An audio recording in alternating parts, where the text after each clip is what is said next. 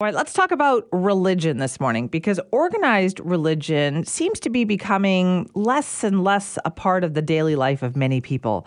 Or maybe we're just organizing ourselves differently.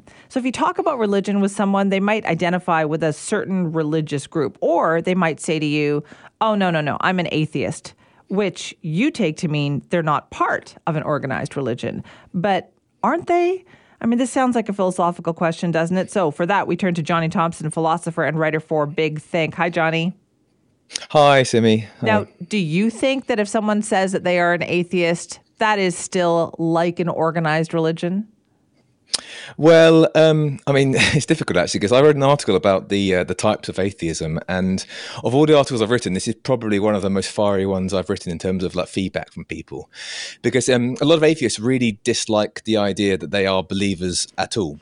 So they'll even balk at the idea of being called a belief. But if you collect all of kind of atheists in the US, for example, together, then actually it makes up the second largest open quotes belief in the world, really. So the reason why it interests me is because there are roughly kind of 10,000 religions in the world today, and most of your listeners we're familiar with the big ones like Christianity, Islam, and Hinduism and things. And so we have kind of theologians and anthropologists and sociologists who are very good at classifying those. But not much has been said or done about this kind of this quite large body of people who identify as atheists. Over 1 million people worldwide do not follow a religion. And as I say, it's a quarter of the US, and roughly 60% of the UK don't go to church. So it's a big body of people, and relatively little is done to kind of classify what that means. Because atheism isn't just this big monolith, really. There's secular people, there's agnostics, atheists, there's humanists, there's the irreligious and the non-religious, and they're not really synonyms. And it matters to a lot of people, really. Because, I mean, there are some people who have tried to classify atheism as being a kind of scale. Like Richard Dawkins, for example, does this in The God Delusion, where he says, let's say 1 is like, I'm definitely sure that God exists, I'm religious. Right. And 7 is, I definitely think he doesn't exist, I'm an atheist. But even that kind of like assumes religion is an issue of probability and certainty, and actually even that kind of like puts the cart before the horse a little bit. So I was really interested in different types of atheists, really. Right. But I see what you're saying, though. Like when you say you are an atheist, you have a set of beliefs. And so I guess does it depend on how we define religion? Is it just an organized set of beliefs? Well, that's it. Yeah. So I mean, my first category I can identify is the non-religious people, and these are people who won't identify or won't subscribe to one of the big traditional religions. So a really good kind of example I use to describe this is China. Because if you look at the data we have on China, 91% of Chinese adults claim to be atheist, and that's a self-identification. And what it means is that they don't follow the formal creeds and practices which makes up established organized religions. So they don't kind of like don't go to church and they don't believe in the Four Noble Truths. But then if you zoom in a little bit closer, you see that while 91% claim to be atheist, actually 70% of the population also practice some kind of ancestor worship.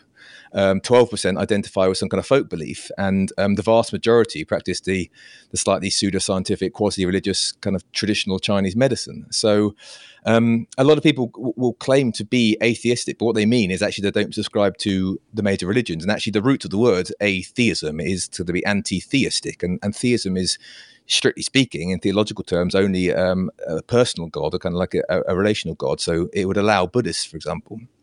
I mean, I've got friends, for example, I've had kind of debates with. I kind of don't really do it anymore because there's no point really, but who've claimed to be atheists, but then they in the next sentence saying they also believe in angels or karma or ghosts and spirits and Ouija boards and a divine plan. Hey, now don't make fun of all that stuff. Come on, some of us do that. Well, no, I'm not saying that. I'm not absolutely not making fun of it. What I'm saying is that none of those alone make up an organized belief, but they are religious beliefs of sorts. So people might say I'm an atheist, and yet in the next breath say they believe in angels, and so that actually it's either a contradiction if you take atheism to be a strictly kind of like not believing in metaphysical entities. Okay, so what are the different types of atheism then? Can you define that?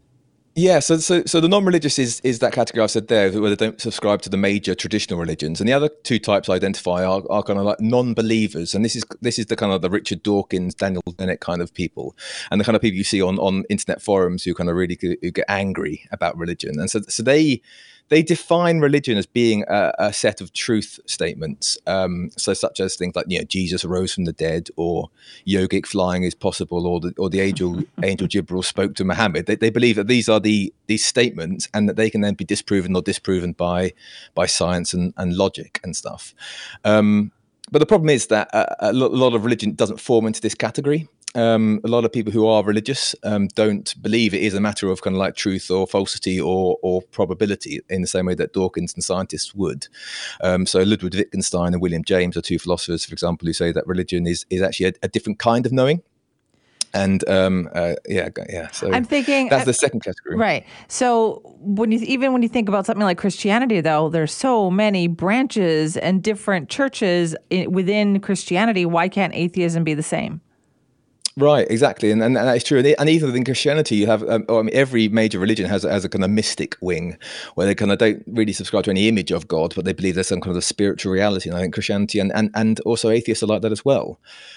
So non-believers are the kind of Richard Dawkins kind of category, and then the third and final category I kind of identify is what is called the agnostic, really. So this is what really got people's goat actually in the comments. People said that atheists are not agnostic. They're very different things, and they are different things. But the point is that a lot of people who use the word atheist actually use it as an easier stand-in for agnostic, because the statement "I'm 100% sure that God does not exist." It's almost impossible to prove or disprove that. Who has the onus of responsibility to prove that claim is another question for debate. But most people who are atheists will probably under questioning will say that actually that they're not sure, but in the rub of it, they live their life as if God does not exist. So that would kind of make them agnostic. Well, exactly, make them agnostic. But then I think, as I mentioned earlier, William James is a philosopher, and he wrote an essay called "The Will to Believe," where he suggests actually those who claim to be agnostic, where they kind of suspend disbelief or they suspend answering, they're living their life as if they are atheists. So, in the kind of in practical terms, what he calls the cash value of their belief is that they are really atheists. So, to all intents and purposes, agnostics and atheists are separated by an epistemological difference, really, which doesn't actually make a difference on the day-to-day basis, really. Johnny, you said that people got very worked up about this in terms of commenting. Why do you think that is?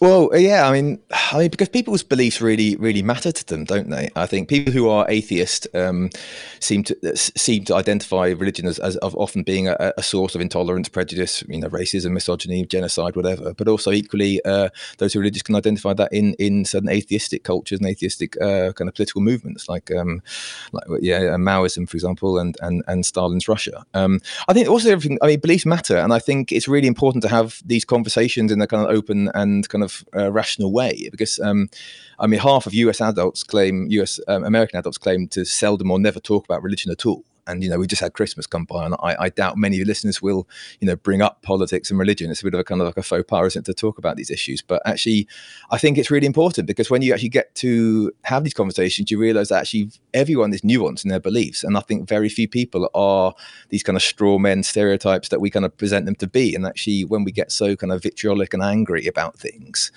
it just means we haven't had the conversation. And I think, it's a bit of a cliche now, but I think conflict is often born of this misunderstanding. So I think examining atheism as well as examining religion is deeply important if we're going to live together as people. Very, very true. Johnny, thank you for that. Thank you very much. Some wise words there from Johnny Thompson, philosopher and writer for Big Think. If you want to weigh in, send me at cknw.com.